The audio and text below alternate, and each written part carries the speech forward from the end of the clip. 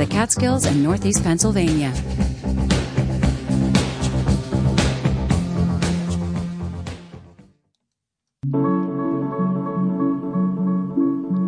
Good evening and welcome to the local edition. News and information keeping you connected in the Catskills, Northeast Pennsylvania. I'm Jason Dolb. And tonight we continue with our look back at 2023 as we wind down the year here. We're talking to all of our news partners to get a recap on the year that was. And absolutely one of the biggest stories of the past year, something that we spent some time reporting on here on the local edition and on Radio Catskill during this year, is the housing issue.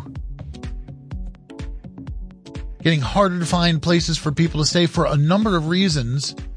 And for our year-end wrap-up, or year-end review with the River Reporter, we have Ruby Rayner, who wants to focus specifically on stories from this year that told the story of where we are at with housing. And it's a good one because as we look forward to 2024, it's going to continue to be an issue. To help us go over all of this right now from the River Reporter, Ruby Rayner joining us on the phone. Ruby, thank you for being here. Thanks, Jason. Couldn't have said it better myself. So, yeah, and I actually just recently went to a meeting, a meeting with a number of people from, like the Partnership for Economic Development in Sullivan County, the IDA in Sullivan County, they had Wendy Brown from Planning in Sullivan County, and everybody mentioned housing. Even if, like, for the partnerships, as usually we don't discuss housing because it's not really our lane, but this is an issue as we had this meeting talking about what's coming up for the year ahead. Housing came up in everybody's presentation at some point, whether they talked about it a little, talked about it a lot. So what story do you think you want to start with to start telling this tale of where we are at with housing on both sides of the river in our listening area? Yeah, I think similar to what you're describing, we at the River Reporter throughout 2023 experienced the same thing. Every time we were covering a story or speaking with an individual in, business or government or any of these, different places, housing just kept coming up as a really integral issue that a lot of people are dealing with on both sides of the river in Pennsylvania and in New York, Wayne, Pike, and Sullivan County. So I think similarly, as we're looking back towards our coverage over the year, we are taking note of that and making sure we are summarizing and taking out all the important parts of that to move forward through 2024 because it's going to continue to be at the forefront of our coverage. So do you want to start with increasing rents or increasing evictions? Yeah, I think the best place to understand all of the different factors that are contributing to the housing crisis that we're seeing is probably starting with increasing rents. So across the board, we have seen in both Pennsylvania and in New York specifically in Pike and Wayne County and Sullivan County increases to the cost of rent. Just to give some top line context, nearly 3 in 4 New Yorkers believe housing affordability is a major problem. And that was according to a statewide survey by the Rural Housing Coalition of New York. And this is also both rural and in cities. So this is across the country. It's not specific here, but it's definitely shown some worser parts of the housing that are. You're listening to The Local Edition, winner of Excellence in Broadcasting Awards from the New York State Broadcasters Association. Radio Catskill. Listen local.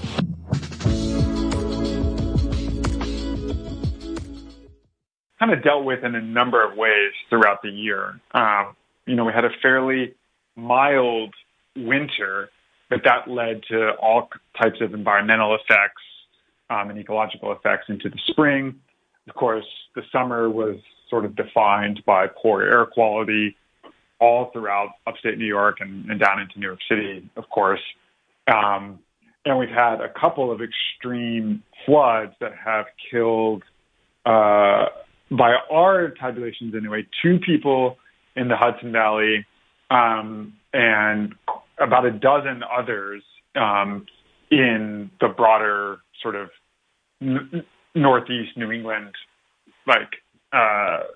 region, including a couple of upstate New York residents. Like there was, we did a story earlier this year about a Rhinebeck resident who was through hiking the Appalachian Trail, who died in Vermont during rainstorms over the summer.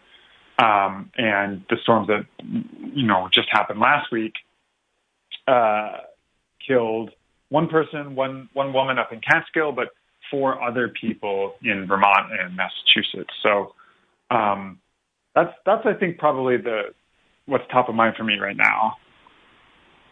Yeah, and there's, also so much damage to it too. And I'll say, as I look back on the past year, one of the big things the past year is that we really started checking in with you on a regular basis. So when the torrential rains in Hudson Valley, killed those people and caused all that havoc to, rail and roads, it was great to have you to talk to pretty quickly after that to let us know exactly what happened. But that was one of the things that was amazing to me, was just thinking, you're talking about the Hudson Valley area, Westchester County, places like that. Like there are so many people just trying to get in and out of the city, and just the destruction to infrastructure that caused. I was like, wait, this is a major disruption for folks. Yeah. I mean, I think the most notable one of those was that landslide that happened during a different storm in October that sent, I think it was 900 tons of debris out of the backyard onto the tracks that the Metro North and Amtrak used, and that closed down those lines for a couple of days. And we had a story about that just a couple of weeks ago, sort of looking back at what happened there. In that story, our reporter talked to a geologist with the state's Geological Survey mapping program. His team tracks something like 200 landslides a year, and he says that they've noticed essentially like an increase. He told us that we're getting to the point where we're going to be seeing far more of these landslide events around the state, because we're coming into what he called a new equilibrium. That equilibrium is basically a wetter, hotter region. And so I think that's a thing that's only going to continue getting worse. And of course, we had widespread road closures several times throughout the summer and fall, as recently as last week with those storms. And that's something that is not going to get better anytime soon. Another weather-related story, and you might not have an actual story about this to refer to, but I did just want to bring it up, was the wildfire smoke and how much that impacted large sections of New York State. And I don't know what it was like where you were or what your reaction was, but it was pretty shocking here. Talking about changing weather patterns. It's pretty shocking for me to all of a sudden, instead of just doing, in the winter, storm warnings, and in the summer, rainstorm, thunderstorm warnings and watches, all of a sudden I'm giving air quality index updates as, the sun dims and the air turns orange, talking about, changing realities in terms of our weather here. What was your reaction to, what was it like where you were? Yeah, I mean, I think we all got used to figuring out what the air quality index was and what's a good number and what's a bad number, right? Here in Kingston, where I'm at, it was not good. I can remember several days where the AQI was in the 160s, 170s, 180s, orange skies. We had a story over the summer where some of our data reporters were looking back at historical air quality data, and they determined that this year the air quality was the worst since at least 2002, when sort of incidentally Canadian wildfires were also to blame. The Times Union has been kind of investing in a lot of real-time weather and data tools. So we have a live precipitation map that tracks rainfall and snowfall and other precip that's active and over a 24-hour period for the whole state. And that's a partnership that we have with New York State Mesonet, which has meteorological stations in every county. We also, I think this launched just this year, good timing. We have a live air quality map as well that shows what the air quality is like near you. I think you're right to sort of ask the question of like what it was like by me, because one of the things I was interested in this summer, and we ended up doing a story about this, is the difficulty in hyperlocal air quality monitoring in this region specifically because of how mountainous and hilly it is. We live in a valley, and there's very few air quality monitoring stations in this region. There's an effort by BARD to put more air quality monitoring stations. They're trying to partner with local libraries throughout the Mid-Hudson Valley to try to get a more granular look at what it's like on like a city by city or town by town level. We also had a story that kind of looked at what people can do to try to get a picture of what it's like in and around their own home. There's all kinds of tools and implements you can buy now to try to get more of a local picture. But yeah, I mean, hopefully next year we won't have the Canadian wildfires sending smoke down here quite like what happened this summer, but the conditions are only trending in one direction. So if it doesn't happen next year, it's going to happen the year after that. Unfortunately, I think that's just going to be a new reality, at least in some summers. Yeah, and we were struggling here, not struggling, but we were giving the numbers, the air quality index, but there had to be a little bit of interpolation involved because we're kind of in between. There's very few of these reporting stations, and we're in the middle of a big reporting station desert. And like you said, even like in your region, a lot of things change just from the highlands to the valley. It's a big difference in there. So here's hoping for some better reporting on that. But onto a story that definitely isn't better. I recall, we have you on Thursdays, and I just looked up the date here and see that, on Thursday, September 21st, I remember I went to interview you and said, okay, well, here's the stories that you wanted to talk about. And you said, first off, we got to talk about this crash that just happened today. Mm-hmm. That was the day of that really bad bus crash. You want to remind folks about that? Yeah, so this was on, I guess, what was this? September 21st, yeah? A charter bus coming from Long Island driving to Pennsylvania carrying high school students to a band event crashed off of Interstate 84. And it injured several dozen students and ended up killing two people, two adults who were on the bus as sort of like chaperones and the band director. So that was, kind of a national story on the day that happened. And it's something we followed in the weeks after that. We learned the identity of the people who died, I think either later that day or the following day at a news conference at state police headquarters. And then I reported a week or two later, I think it was, that the bus operator, Regency Transportation Limited, was on the State Department of Transportation's list of quote-unquote unacceptable operators because it had failed 5 of its 15 semi-annual inspections over the past year. And if you fail more than a quarter of those inspections, you go on the unacceptable operator list. That doesn't mean you can't operate, of course, and the buses that failed the inspections are taken out of rotation, but that had not been previously reported, and that is public information. And so I felt like it was important to put that out there, if only to alert people to the existence of this list, so they could check. They could check it when booking, when chartering buses in the future. Right. Right. And is there any further things that are still to come from this that you're waiting for in terms of investigations or repercussions?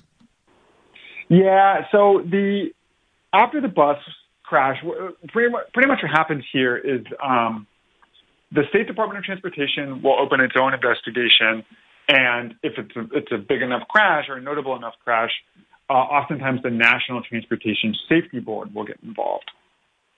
Now, what I've been told is that the National Transportation Safety Board investigation is really the one to go with. The Schoharie limo crash from a few years ago, the Department of Transportation did their own investigation, came out with it before the National Transportation Safety Board investigation, and they got a lot of things wrong. And so I think the Department of Transportation now kind of waits to see what the NTSB does.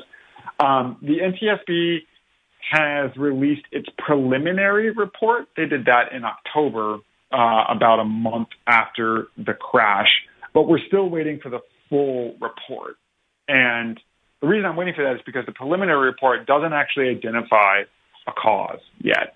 In the immediate aftermath, there was speculation that there was some kind of tire issue.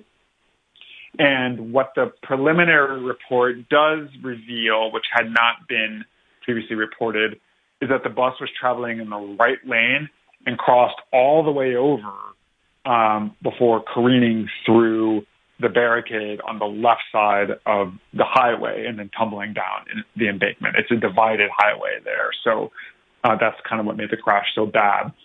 So that suggests that some kind of destabilizing event happened if the bus is crashing, is careening over from the right lane to the left lane. But we still don't actually have a definitive cause of this crash, and that's something I'm certainly waiting to see. Wow. Still waiting for that. Well, what we're going to do right now is we're going to take a quick break. When we come back, we'll continue our conversation. We're taking a look back at the year that was 2023 with Philip Pantuso of the Times Union. Stay with us. You're listening to The Local Edition, winner of Excellence in Broadcasting Awards from the New York State Broadcasters Association. Radio Catskill. Listen local.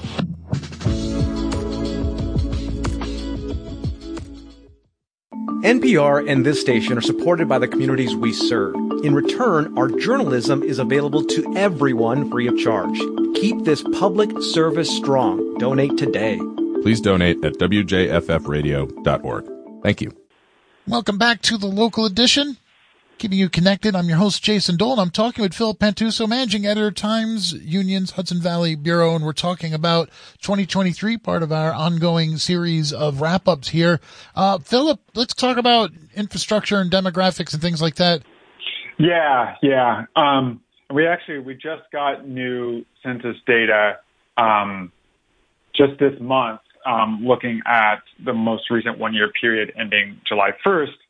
And New York lost in that period about 101,000 residents, which is the most in the country, and it's the third year in a row that the state of New York has led the country in population loss. So that it doesn't seem to be getting any better, unfortunately. What that looks like locally is a bit more complicated. So we wrote a story about a report that came out from this organization called Hudson Valley Pattern for Progress, which is a think tank that analyzes demographic trends and other data in the Mid-Hudson region. And they had a big report that came out in the middle of this year that they called The Great People Shortage and Its Effects on the Hudson Valley. And they identified a number of sort of consequences of what they sort of defined as these demographic and migrational trends in the region. The two main causes, they say, are declining birth rate and the out-migration of residents. Apparently, the number of live births in the Hudson Valley has declined by 10% since 1997. And that decline would be a lot bigger if not for some of the Orthodox communities that have moved to Rockland, Orange, and Sullivan counties.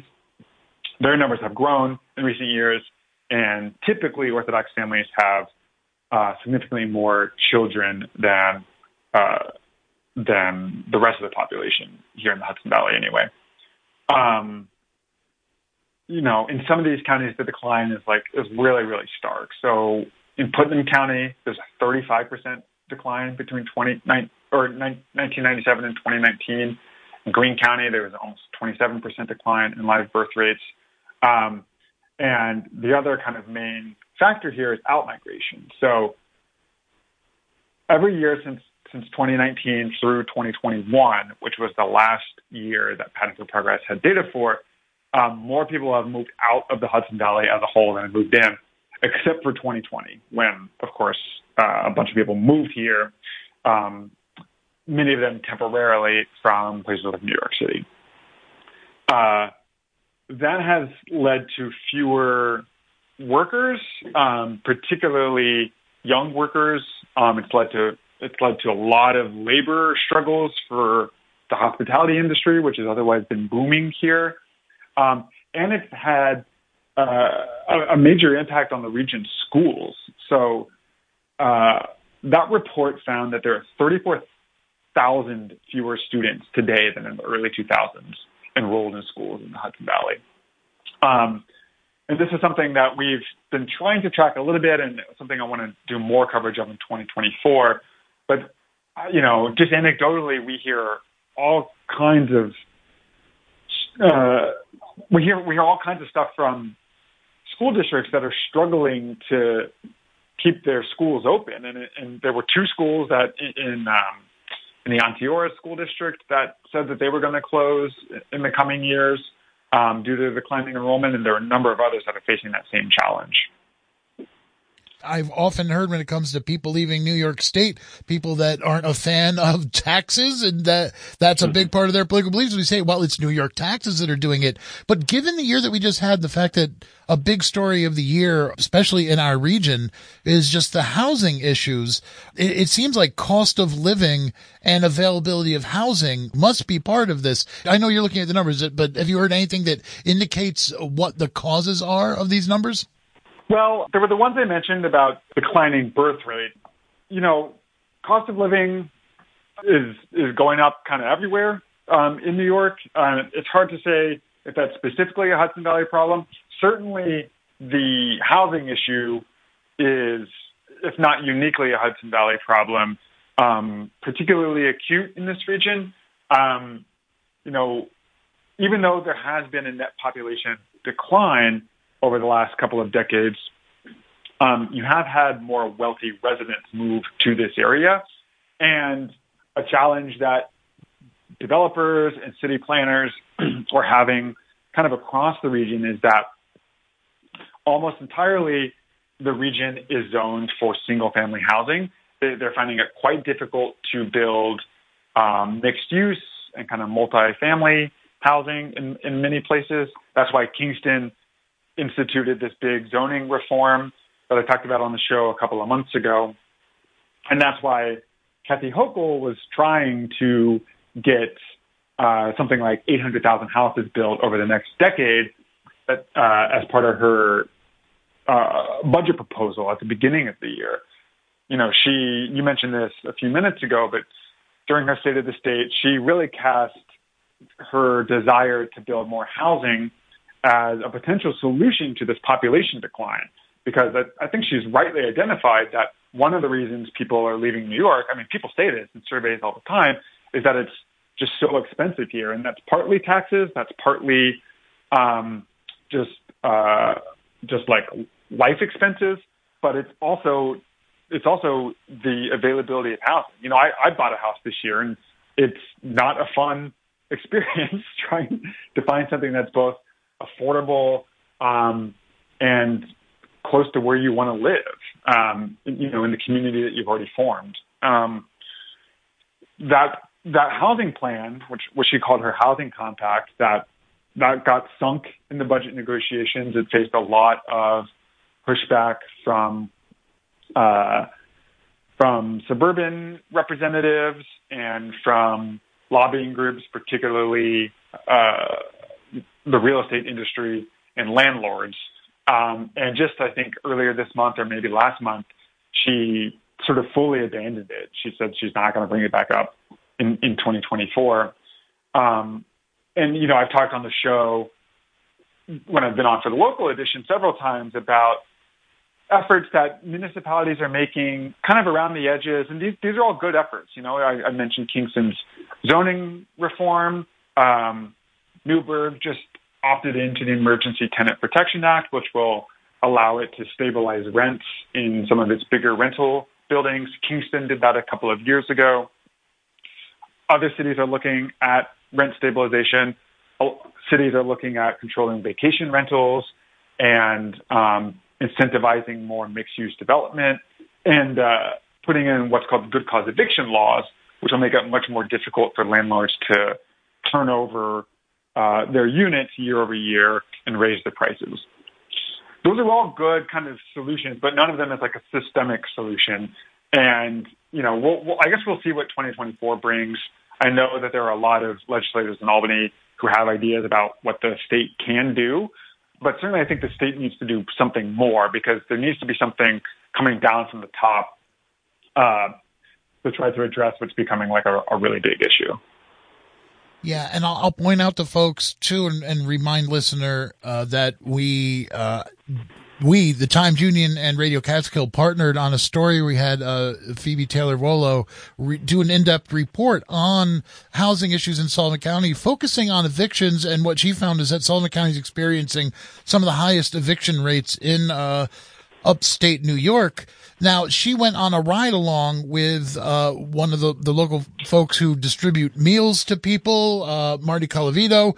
Now, I just had him on air just 2 weeks ago, and basically he was talking about what he's seeing on the ground, just as he did in that report in the summer.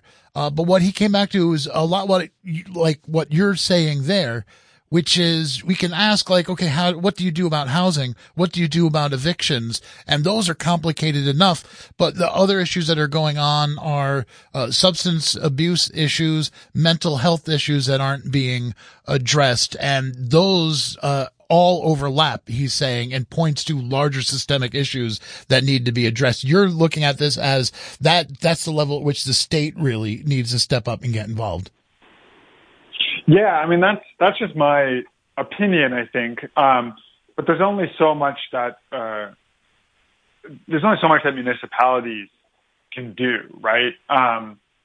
Particularly when the issue is a regional or even like a statewide issue. I just and again, I feel like here at the end of the year, I'm hearing a number of things about housing, which, again, we've been looking at for a while here. It seems like more people are looking at it, and more officials, at least on the local level, are digging into this and making it a priority for the coming year. We have in Sullivan County a change of the legislature, new legislature coming in at the start of the year.